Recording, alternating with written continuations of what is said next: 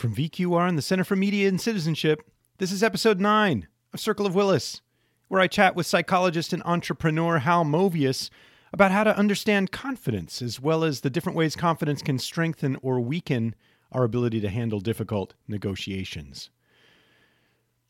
Folks, whatever else is true, it turns out that one of the worst ways to deal with a difficult negotiation is to avoid it.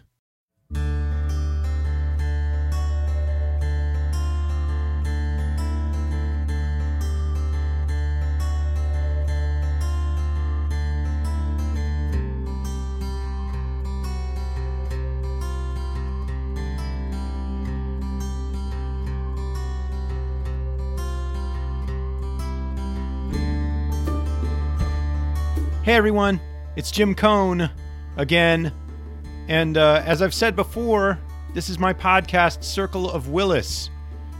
For this episode, episode 9, if you're keeping count, I'm taking the podcast in a bit of a different direction. A direction I've long planned on taking it, but haven't really managed yet, which is to talk with someone who's really more of a science communicator than a working scientist per se. And I have lots of reasons for that, reasons which I will detail, I think, at another time. Specifically, I'm chatting here with Hal Movius, who is one of the closest friends I've got, or am ever going to have, in this lifetime that is probably well past half over by now. Hal and I actually went to grad school together, starting over 20 years ago now. And at that time, he was my principal intellectual as well as recreational buddy. And really, as far as my science goes, there are a vanishingly small number of people who've really influenced my thinking as much as Hal Movius has. And I'd say that remains true today, as true at least as it was when we were in grad school, even though our lives took us in pretty different directions. You know, I went more or less straight into a postdoc, and then to the tenure track to where I am today, which is at the University of Virginia here in little old Charlottesville. But Hal more or less right after grad school decided he wanted a different kind of life, and I don't blame him. But in some ways, that kind of surprised me. I'll try to explain that. First, Hal will probably object to my saying this, but I literally know no one personally who reads more of the current social scientific literature than Hal does. I mean, I think sometimes it's a source of frustration for him because, you know, a common conversation between us goes something like this. You know, Hal's like, "Hey, Jim, did you read this?" And I'm like, "No, I didn't." And then he's like, "Well, did you read this?" And I'm like, "No, I did not." And then he's like, "Well, you know, for God's sake, did you read this?" And I'm like, "Nope." And it's sort of always been that way with us. Probably always will be that way. See, Hal's a voracious consumer of behavioral science and not, or at least not only for instrumental reasons. He just wants to know it, you know? And that's as close to an academic mindset as I can really imagine. But for me, it goes deeper than that. Because Hal actually comes from a family of academics. In fact, Hal's grandfather, also Hal Movius, by the way, was a famous Harvard archaeologist. I think it was an archaeologist who was a member actually of the National Academy of Sciences and also for a time the curator of Harvard's Peabody Museum. And it's funny, there's even a lecture series there at Harvard named after him. So, you know, that too suggested to me that Hal Movius was bound for the academy, but Hal was not having it. He was not interested in doing that. He had another vision for himself. Instead, he found himself increasingly interested in applying behavioral science in ways that people might find useful. And to that end, wound up founding Movius Consulting, which is his business. It's a business specifically designed to bring behavioral science to bear in resolving conflicts and promoting strong and socially responsible negotiation practices. So, you know, Hal has figured out how to leverage his training as a scientist and, I would say, his very real intrinsic interest in how people work into a way that maybe helps people and, makes them a little money, a little green, a living in the process. And anyway, more recently, he started writing books about how companies and people can handle negotiations more effectively. The most recent of these is called Resolve, Negotiating Life's Conflicts with Greater Confidence. And this book draws on decades of behavioral science to propose a pretty comprehensive approach to understanding what confidence is, as well as how confidence can both hurt us and help us when we're trying to negotiate conflict. And when I read Hal's book, I couldn't help thinking about sort of the many things that motivated me to start this very podcast, not least of which was the discourse among scientists who disagree about whether science is in crisis and, in any event, what to do about that. So there's that. But it has not escaped my notice, I want you to know, that this episode of Circle of Willis is being released in early January, when a lot of my junior colleagues will be out on the job market, possibly getting job offers. And that very few of these junior colleagues have thought about whether and how they will negotiate for things like higher salaries, more startup funds, lower teaching loads, and things like that, once the job offers start rolling in, if they do. And I do hope they do, all of you who are out there working through that issue. Now, I know that when I was on the job market, I'd hardly thought of this at all. And when the offers did come in, I was far too timid to consider, negotiating anything. I mean, I was just so grateful to have an offer at all. But here's the thing about this conversation that you're about to hear, if you keep listening. I think it's going to resonate a lot with scientists earlier in their careers. I hope it does. I could be wrong about that, but I think it really will for at least two reasons.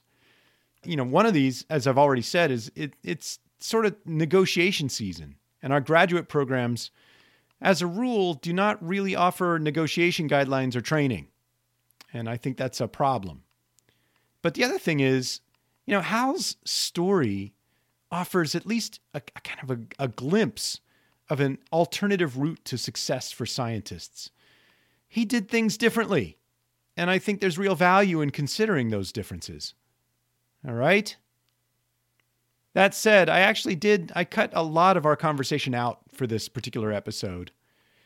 What follows here is mostly Hal's perspectives on confidence, on negotiation training, and his perspective on science as a tool for solving real-world problems.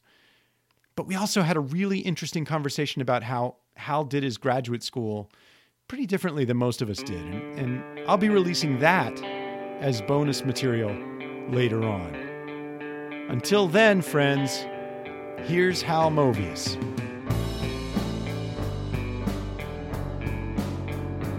But we met 1996, I think we met.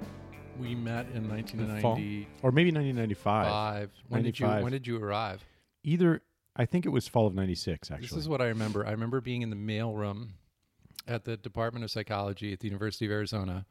And I knew who you were because I knew you were interested in meta-emotion. Right. I just read a paper on meta-emotion. Yeah. And I thought this was super cool. Our joint obsession for a while there. Yeah. And I introduced myself and said, "Oh yeah, you're working with Varda and Michael, but you do meta-emotion stuff, right?" And you were like, "Yeah." And I was like, "Oh, okay." I don't know. You had like something else to do or something. And then I kept bugging you though. I kept bugging you. You invited me out. You took me to what was it? The Two Pesos. Two Pesos. Yeah. That was one of those places that had the... And that was that fall, I think. That was that in Tucson. Yeah. So yeah, the 2 Pesos. What do we do at 2 Pesos? You had some kind of thing you were doing. Yeah, it was called drinking beer. I thought it was margarita. What would happen is you could go there and they had happy hours. Remember the roaring 90s? This was when like gasoline was 93 cents a gallon. And you could get long necks, 99-cent long neck beers. But the best thing is they had a free taco bar. So if you were a grad student, you would go get a 99-cent beer and then help yourself to the taco bar, lunch and dinner. Yeah. Yeah. I remember the tacos not being particularly impressive. No, I don't even think they were tacos, really. But taco food. The thing substance. is, if you spent $2.97 and got yourself 3 beers, then you didn't really care what the tacos were. And that was the goal in any case, especially given the elevation and the dryness in the air. You were pretty. Yeah, it's true. You were well lit by like a beer and a half. Oh God! And you sat under these misters that those were everywhere. Yeah. You'd sit. This is presumably you still do. You sit under the misters because it evaporates so quickly that it cools the air. Isn't that the idea? I think it's just that everybody's so hot that you want this like cool misty water coming down on you, or else you're gonna leave the bar quickly. Yeah. I don't know. I remember when I first got to Tucson. I remember that summer coming out of my house and this wave of heat enveloping me. That was so. It resulted in this joke. So I have a joke about Tucson, which was literally true at that moment where the wave of heat hit me, which was that the only thing that mitigated my suffering in Tucson was my fascination at how much I was suffering. It's pretty good, huh? Yeah. It used to get better last. So I remember leaning against my car and burning myself. So how do you get from there to running Movius Consulting, here 20 years later?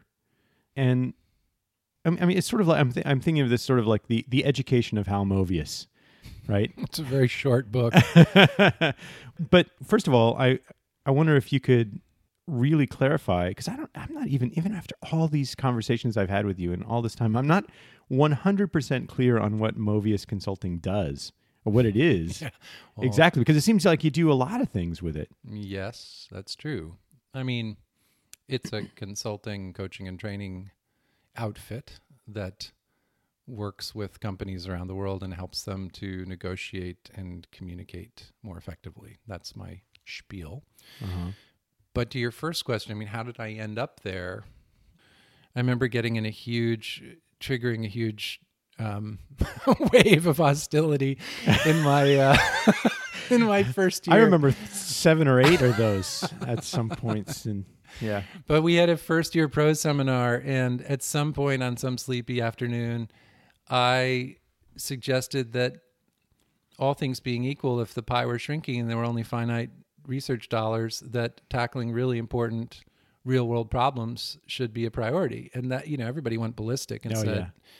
You're out of your mind. Basic research leads to all kinds of unexpected. And I said, I get it. Yes, in a perfect world, we do tons of it, but we have these like super pressing problems in the world at large, and maybe we should start with those, and those might lead us to some really interesting.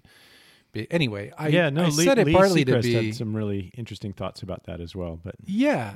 And Lee was he was another person who was very interested in real world problems, right? And he rejected the notion that focusing on real world problems precluded progress in basic science. Which is how I saw it. But anyway, I think it was just my ambivalence, Jim. I don't think it was like I was ambivalent about grad school. I saw that there were other choices, which I think a lot of kids coming right out of college just hadn't seen. And I had this great lucky thing where I found myself, while I was a graduate student, working with very senior leaders of academic institutions and foundations and professional schools in a consulting role. Sort of widening your perspective on the whole milieu. Yeah, and seeing to some extent how arbitrary, regressive, and hierarchical and petty academic culture can become. And I have to say, as much as I really loved a lot. I mean, I'm so grateful for the professors. I felt like I had a great experience. I had great professors, great colleagues like you. But I started to realize that I felt that the academic culture might drive me crazy. So when I got out, when I finished my internship at Cambridge Hospital, which was totally exhausting. I mean, working, your clinical internship. Yeah, my clinical internship, treating all the state's indigent and poor, and it was a really challenging clinical population.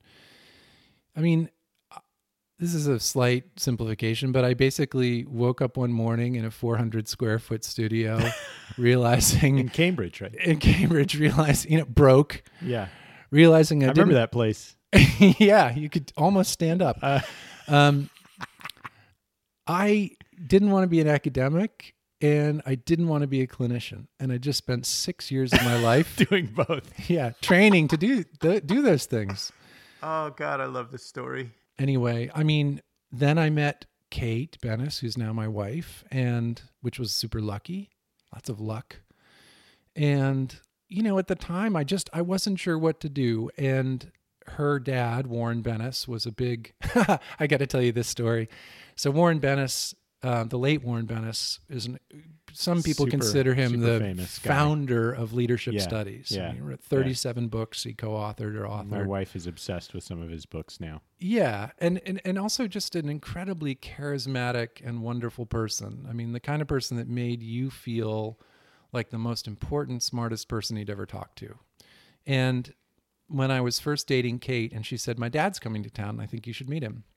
And I said, "Great." And I knew he'd been a university professor, a university president. He'd written some books, but it was early in our relationship. It's not like I'd sort of obsessed and figured out everything about her dad. Thank God, because we went to dinner and we had this great conversation, and he was asking me all about 5-factor personality theory.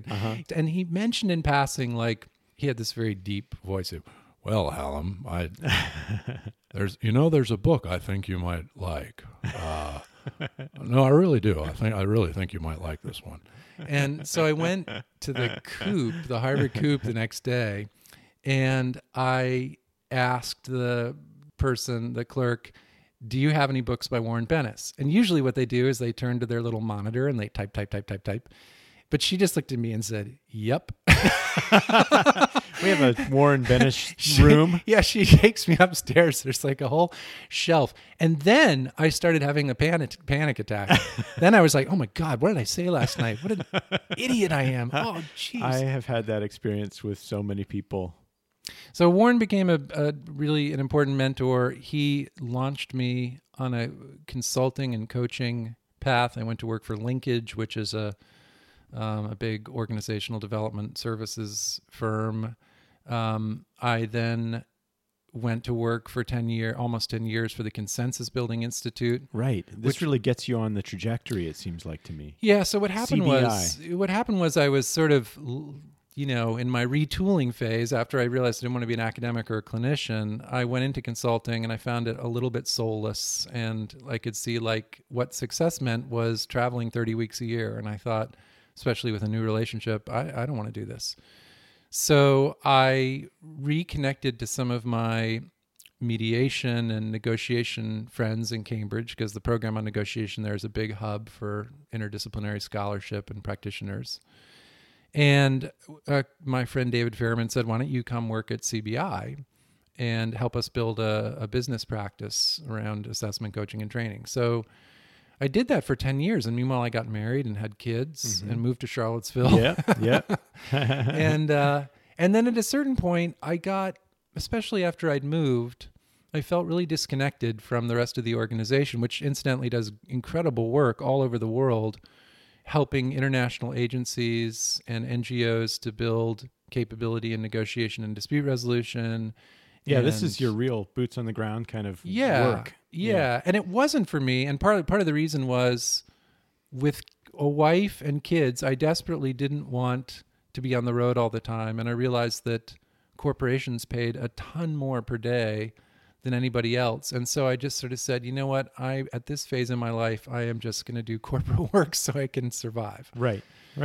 And then after 10 years, I felt a little, I'd done a bunch of things. I'd written a book with Larry Susskind. Which was? Built to Win.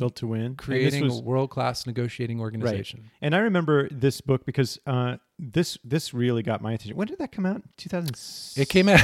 I have such a great sense of timing. It came out in 2009, right after the collapse of worldwide financial system collapse. Oh God! But well, because I remember just given the kind of thinking that I've been doing in my own work, that one of the things that you argue in that book, if I recall correctly, is that the organization has to be thinking along the lines of negotiation needs and capabilities, rather than just having like an identified negotiator. Yeah, the big idea there is that negotiation is an organizational capability as well as an individual one. So that if you just send people to training programs, teach them new ideas, new skills, and then they go back, and especially in for-profit settings, the things that get measured or the way things are done thwarts people's attempt to to be more creative or more collaborative or to get an overall better deal, because one person in the organization, legal or finance or somebody, told them, no, you can't do that. We don't do it that way. Right. So in that, Larry and I had worked with a bunch of organizations, and that book was really sort of documenting our attempts to help leaders and teams overcome organizational barriers to better negotiation practice. Right. And so anyway, it's a big deal. Yeah, it was. The idea is a very big idea, I think. Well, thank you. I mean, I think so too, and it's been a basis for a lot of my practice. I've worked with some organizations now for more than a decade, organizations that have over 100,000 employees. So, oh my God. You're really thinking strategically about capitalism publicly. What does it mean to create shareholder value at any cost, right? When push comes to shove, negotiation is really like where the rubber meets the road. You can say on your website, oh, we love puppies and angels and making a better tomorrow and blah, blah, blah, blah, blah. And by the way, you'll get your bonus if you cut costs by 10%. Right. By any means necessary. And that is the corporate world for so many people. So that's what we're trying to help with. How do you get to 10% without being a jerk or screwing up relationships? So along the way, you leave CBI and you start Movius Consulting. And this is where you start to really, it seems to me, I'm just going to suggest this and see what you think. It seems to me you really start sort of stirring your sort of intellectual pot a little bit more, where you're bringing in experience from CBI and from, working in headhunting agencies and with leadership companies, and also your scholarship.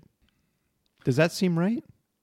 I think aspirationally that's right. Yeah. I mean, when I left CBI, when I started my own company, I wanted to move toward applied psychology. I mean, I'd been so focused on negotiation in the narrow sense. And negotiation is endlessly fascinating. It's an interdisciplinary field.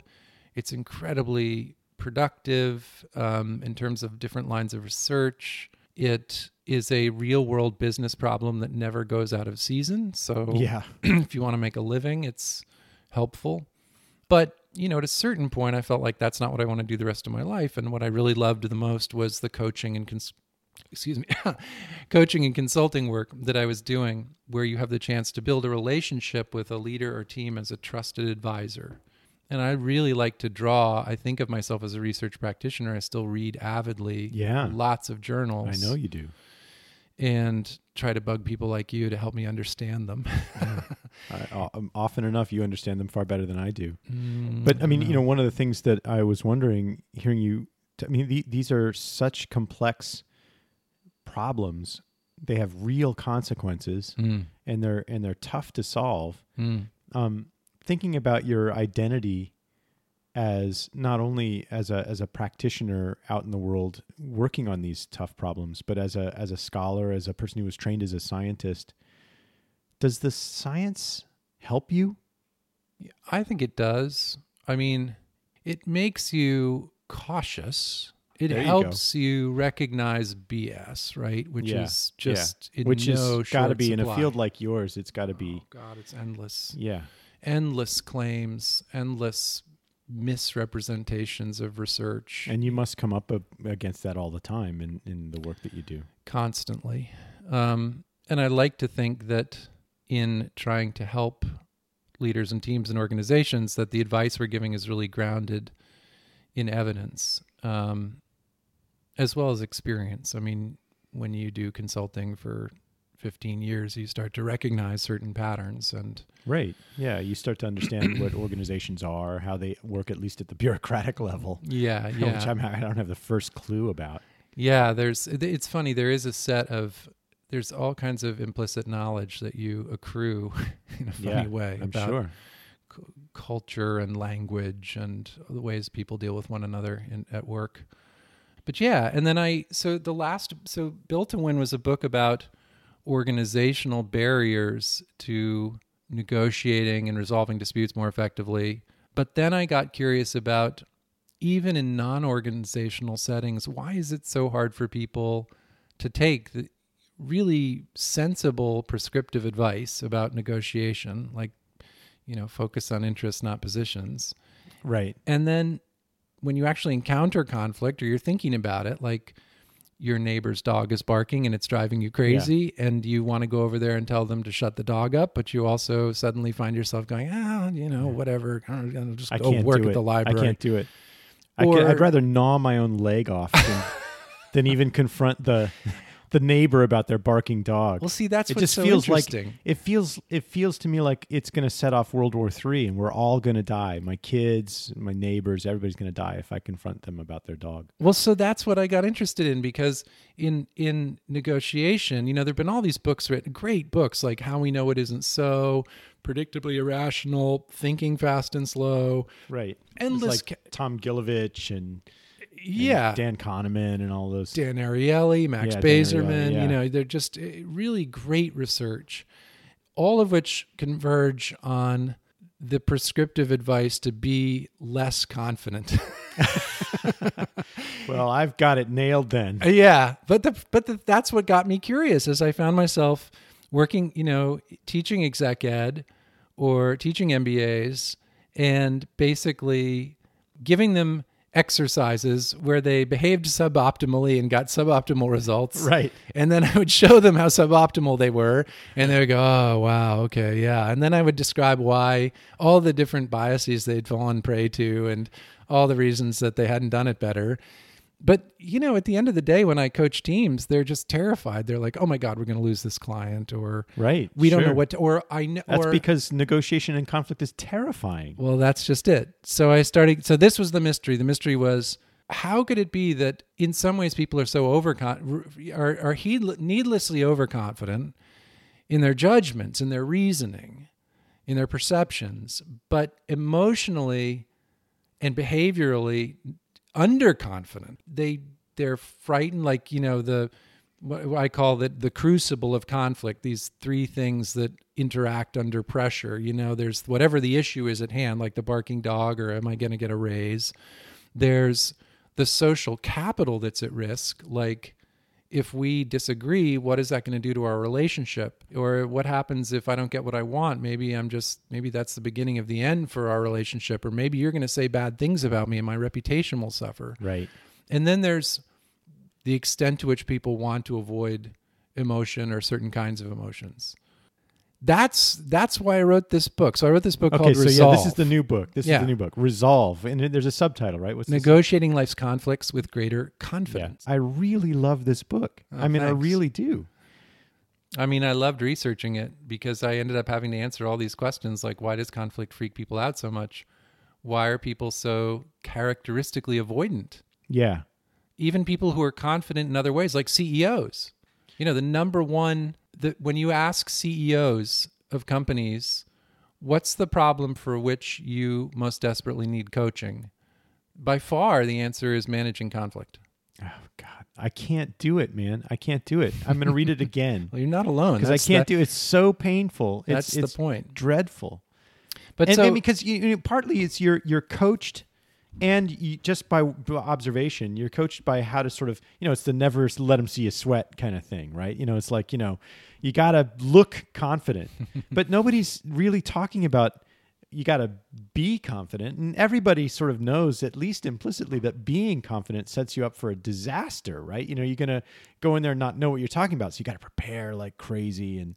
And then, but by God, you've got to not look like you don't know what you're talking about. Yeah. Else you're going to die.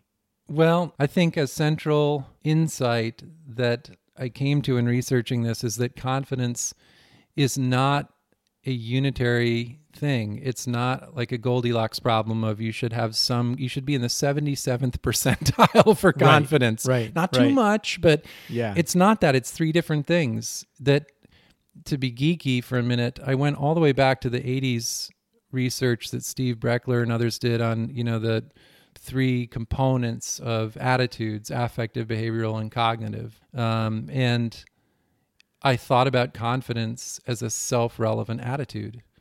And when you think about it that way, there's an affective component, which is poise. Can I keep cool? Can I... So there is that sort of, that don't let them see you sweat kind of component to it. It may not be don't let them see you sweat. It's, if I'm sweating, do I know how to manage that so that I can keep talking to somebody? That's a big difference. Yeah.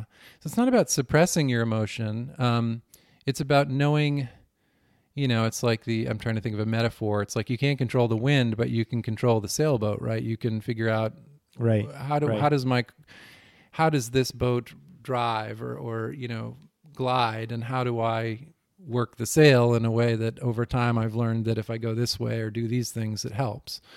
So there's poise, there's awareness, which is the way that you stay out of these narrow heuristic leaps.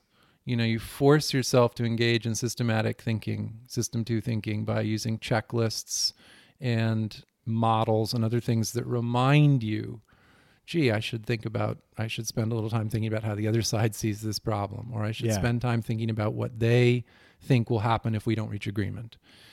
And it sounds so simple, but just in vivo, so many times I've seen really experienced, smart people in their anxiety and in all the data and numbers and analysis, forget to do these things. And then there's a third component, which is mastery, which is like know-how. It's procedural knowledge. People think for weeks about what they're going to say when they go in to negotiate a raise from their boss, or to ask for an extra week of vacation, or to work from home, or whatever it is, or to get more departmental funds, or another graduate student. And they think about it and think about it and think about it. And maybe they write down lists or other things, and they assemble data and benchmark. But almost nobody practices. And the thing is, I have executives do this all the time, but you can think about what you're going to say. And then when you actually go to say it, it comes out in a completely different way. I crumble like a flimsy piece of tissue paper.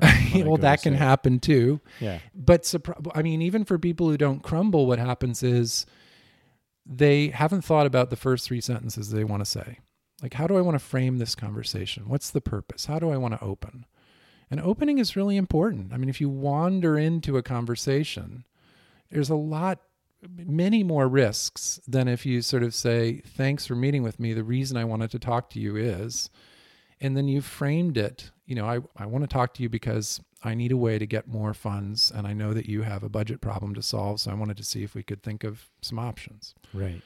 So that framing is really important, and creating a space to brainstorm is really important, and listening to what the other person cares about or is constrained by is really important. But we don't do those things. We go in with a bunch of arguments to rehearse, a bunch of complaints to make if they push back, a bunch of, fingers to point about other people who got something. We just do it wrong. So, and you don't realize that until you practice with somebody, even someone who knows nothing about the situation. And you can actually get people to practice? It's hard. Because I've never practiced anything like It's really hard. That's what I write about in the book. Yeah. It's really hard. People don't want to do it.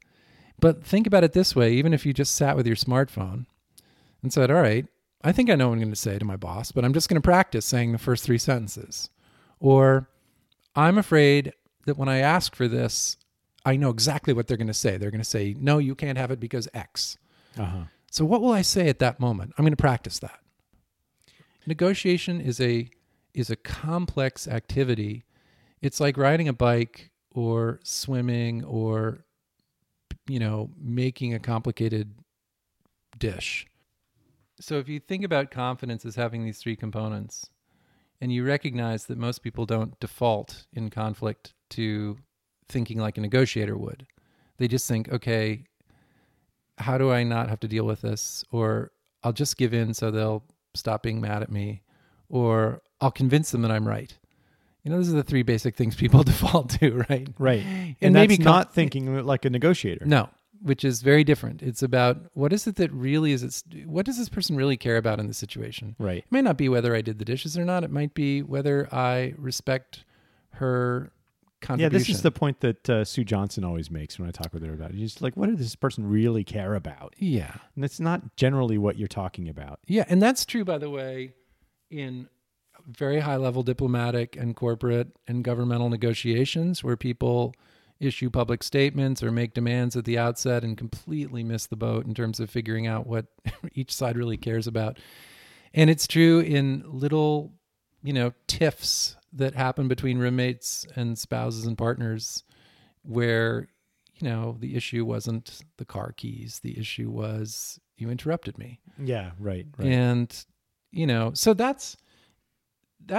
so I think about sort of three, in the book, I talk about these three different situations that present kind of special problems for negotiators. One is what happens when the other person is behaving as if the relationship really doesn't matter. They could give a flying fudge, right? Whether you come back or don't. And they don't seem to be at all bothered by pounding the table or complaining or, making you feel bad. So what do you do in that situation? What do you do in situations where they're behaving as if they just have to get what they want to get and to hell with you? So that's one special stressful situation. The second situation is what do you do when the relationship is the most important thing? The most important thing. This is the most important relationship you have, or it's your brother or your right. Your father, your son, your daughter. What do you do? And that's there's a second set of extra steps to take into account. And then the third is what happens when you represent other people. And it doesn't sound like, that sounds sort of innocuous on the surface, but what happens is when you're representing other people, whether it's like your neighborhood or your family, if you're planning a vacation, or your team or company, the minute that people start, here's what tends to happen. People will go and say, well, what should we try to get? And they give you a long Christmas list of all the things that they want. Right. And then if you stop there and say, okay, I'll try to get as many of those as I can as possible, you're cooked. Unless you're really lucky. Well, in organizations, because people are paid to care about different things, it's like what Max Bazerman would call a predictable surprise, that legal and finance and engineering and customer service and supply management, they all care about different things. They get bonused for achieving different goals. So in other words, you can't win if you start promising to fulfill the Christmas list. You make a long list. Well, you can make a long list, and everybody will say, "Great, you got my 5 things. Great." But then you have to force the organization to tell you, "Okay, I got 11 things on my list here. Now I have to do some work to get the organization to say which of these are most important and which are least important." And some people are going to say, "Wait a minute. My things are listed 8th, 9th, and 11th? No way, Jose, I can't live with that." So what are we going to do? Well, we have to have an internal negotiation. It's called the inside-outside problem. I'm going to die already just hearing about it. But see, if you don't do it, here's what happens. You go to the table and your own people start criticizing you. And that feels terrible. Yep. Even worse than the person across the table is a pain in the neck. Yeah. Your own people are saying, well, why didn't you do X? Or you should have said that, or be tough, or whatever. Right. But oh my God. You have to make them aware of the fact that they've given you an impossible mandate and get them to be clear, okay, what should I absolutely try hardest to get? What are some things that would be great to get? And what are some things that I could kind of probably give on if I had to, right? You can't create value. You can't make trades to get more of the things that are good, that are most important, and giving away things that are least important to the other side. You can't do that and make the pie bigger unless you do that exercise first. So those are 3 special situations. And I think that's how you tackle that sort of feeling of overwhelm that you have. You say, well, what's the situation I'm facing? Okay, the situation's with my wife. So in this situation, I've got social capital and emotional minefields, Yeah. So the thinking carefully about what kind of situation it is helps you decide what's important and what to protect and what to pursue. Yes, exactly. And to recognize tactics to recognize tactics that the other side is using in the case of like the really obnoxious, difficult counterpart, to be able to name them and to be able to figure out how to respond to them in a way that doesn't take you in the wrong direction, to be able to manage your emotions at that moment, to not let yourself jump to certain conclusions like, well, this person's just a jerk, because there may be many things about the situation from their side. They may be under impossible pressure, or somebody told them to go yell at you. So we have to work hard to do more systematic thinking and be able to soothe ourselves in those moments. And one of the things, Jim, it's funny. I mean, a key moment for me in researching this book was something you said, like almost as a throwaway line, where we were talking and you said, negotiation is such an unusual situation for human beings. It does seem like it to me, yeah. So it's like as if in the last 200 or 300 years, all of a sudden there's this new ecology where this sort of frenemy stance, Friend and Foe, this great book by Mo Schweitzer and Adam Galinsky, Friend and Foe, that we can toggle back and forth. But negotiation is this, it requires holding the ambiguity of thinking what they want is going to keep me from getting what I want, maybe, or what they want isn't what I want, or, so in that sense, we're in opposition. Yeah. And gosh, what does that mean? But I also think that the way that we sort of grew up as a species was very much about bonding and cooperating and sharing goals and sharing, combining attention towards those shared goals. And when those conditions are not part of the situation, I think it's really uncomfortable. But I think it's just this idea that in our setting, in any negotiation, there's an element of cooperation and an element of competition. And in fact, what David Lax and Jim Sebenius coined the negotiator's dilemma is this problem. Life would be better if we could be in a cooperative mode rather than a non-cooperative mode. But if I seek to induce cooperation in you by being totally transparent and forthcoming, and you aren't, I could be exploited. So the negotiator's dilemma is, how can I induce a cooperative relationship or mode of interaction without being exploited? And it's actually profound and really interesting. When you frame the problem that way, then the answer is, well, it turns out there's a set of moves that you can make when you're not sure whether they're going to be cooperative or not, but you still want to start by making cooperation possible. Right. And that's something I love teaching. It's a really rich part of teaching negotiation. So you said earlier that combining your sort of scholarship and your science with your science training, especially with your experience, is an aspirational goal for Movius Consulting. But I got to say, I watched you during the period of time you were working on this book, sort of in the mines, really digging deep into the literature. And the book itself, it really is much more of an expression of the total Hal that I've come to know over the last 2 decades. And I'm wondering if it seems to you like just the act of putting this book together has changed your view of things, or changed your feeling about the work that you do, or your prescriptive advice, or any of that sort of thing. Because you really dug into the literature. Mm-hmm. You didn't know all of that going into the project. Definitely not.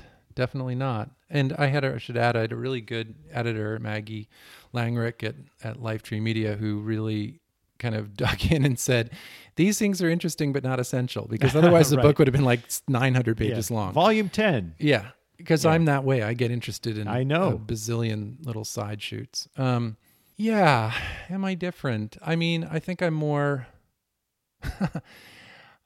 I think I feel resolved, pun intended. I think I feel resolved in the sense that I now believe that it's okay to teach people to try to be more confident, to develop emotional confidence or self-efficacy in moments of stress like conflict, and to develop their behavioral repertoire and know-how so that they don't have to think really hard about what am I going to do next. They have some practice. They're comfortable being in conflict. They know that when conflict gets to this place, it's time to say time out, or I'm going to take the ultimatum they just gave me and reframe it as one option and then suggest some other things. I have a repertoire.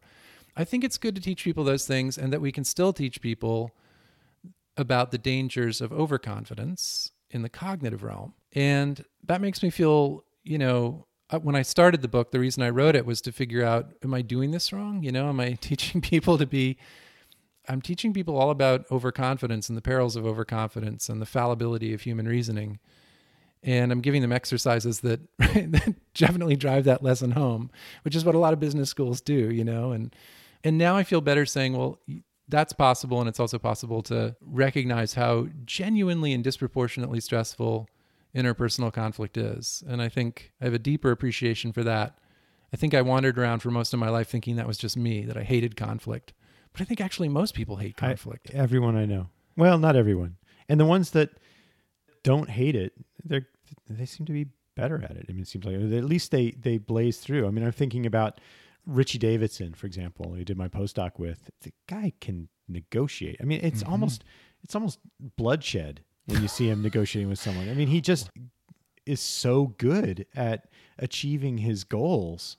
Well, you wonder what's going on with everyone he's negotiating with. Okay, but you have to ask, the implicit in that is the idea that negotiation is like blood sport. See, I'm saying... Right. No, I think, that's right. Yeah. I think another way of saying it would be there are some people who are comfortable going into conflict, but they put a lot of social capital at risk and they create a lot of bad feelings. They get what they want more often, and maybe they're happier about it.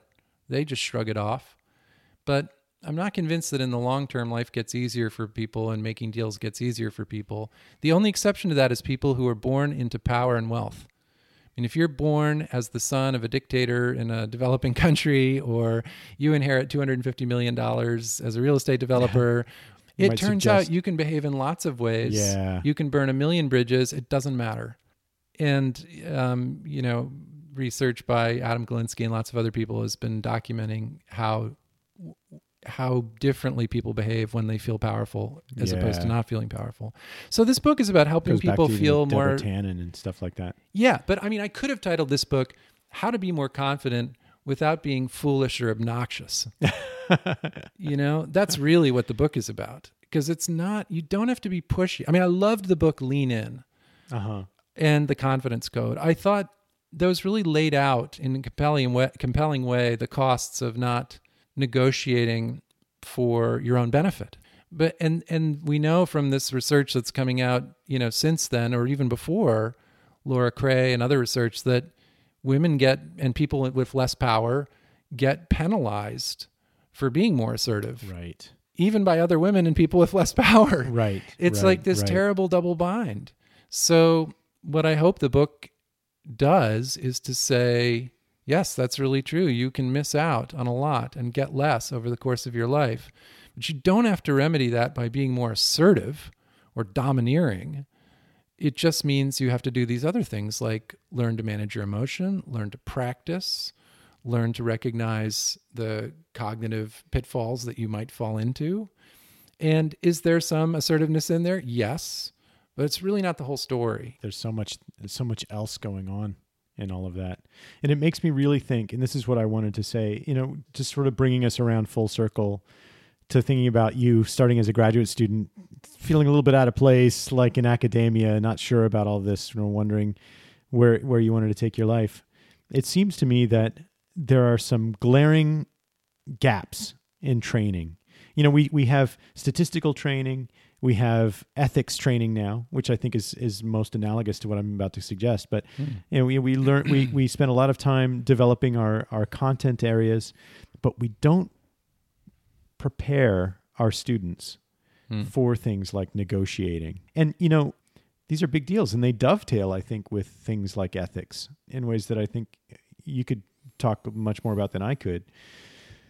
But it really makes me wonder about whether this is one of those things that we need to make part of our professional development. I wish so badly that I had some kind of training, maybe with role plays, maybe just anything, before I went on the job market, for example, because I literally had no idea what in the hell I was doing.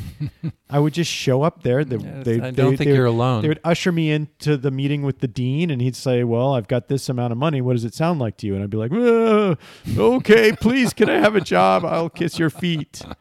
And honestly, I think it hurt me in a lot of ways.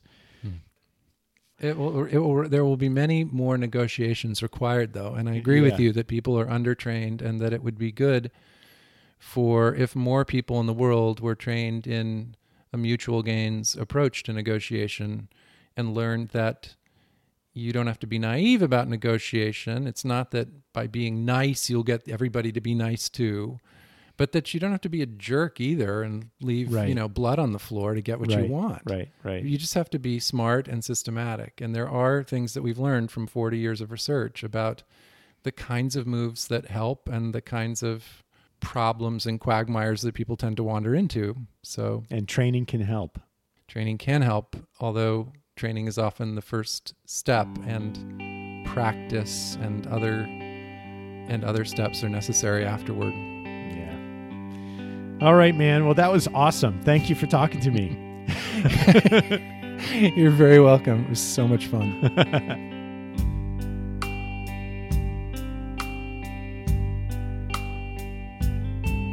Okay, that's it, everybody. Thank you, Mr. Hal Movius, my friend.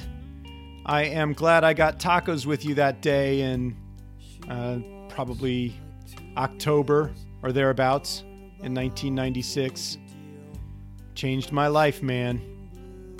Hey, you might think that this is the end of my chat with Hal Movius, but that's actually not true, because shortly I will be releasing some bonus material of Hal and I reminiscing about our graduate school days. And while that might not sound like a very excellent use of your time, do keep in mind that Hal's story is really interesting for illustrating the way he made a sort of unorthodox approach to graduate school into a highly successful one. I think I may be naive about this, but I think it's the kind of perspective that individuals thinking about graduate school, or the hell with it, even those in graduate school, or even finishing up graduate school, might find really useful. So watch out for that. Folks, the music on Circle of Willis is written by Tom Stouffer and Gene Rulli and performed by their band, The New Drakes. For information about how to purchase their music, check the About page at circleofwillispodcast.com. Don't forget that Circle of Willis is brought to you by VQR and the Center for Media and Citizenship at the University of Virginia, and that Circle of Willis is a member of the TEEJ FM network. You can find out more about that at teej.fm. If you like this podcast, how about giving us a little review at iTunes and letting us know how we're doing? It is easy. I say that over and over again. I'm self-conscious about that fact. But I want to say it again. It's easy and we like it. Or send us an email by going to circleofwillispodcast.com and clicking on the Contact tab. In any case, I'll see you at episode 10, where I talk with evolutionary biologist David Sloan Wilson about multi-level selection theory, about the nature of scientific criticism, and about the importance of science communication for both science and society. Until then, bye-bye. Now stop, now breathe, collect what's left for me, face up to my deeds, walk off what I need to. I stop, now breathe, collect what's left of me, face up to my deeds.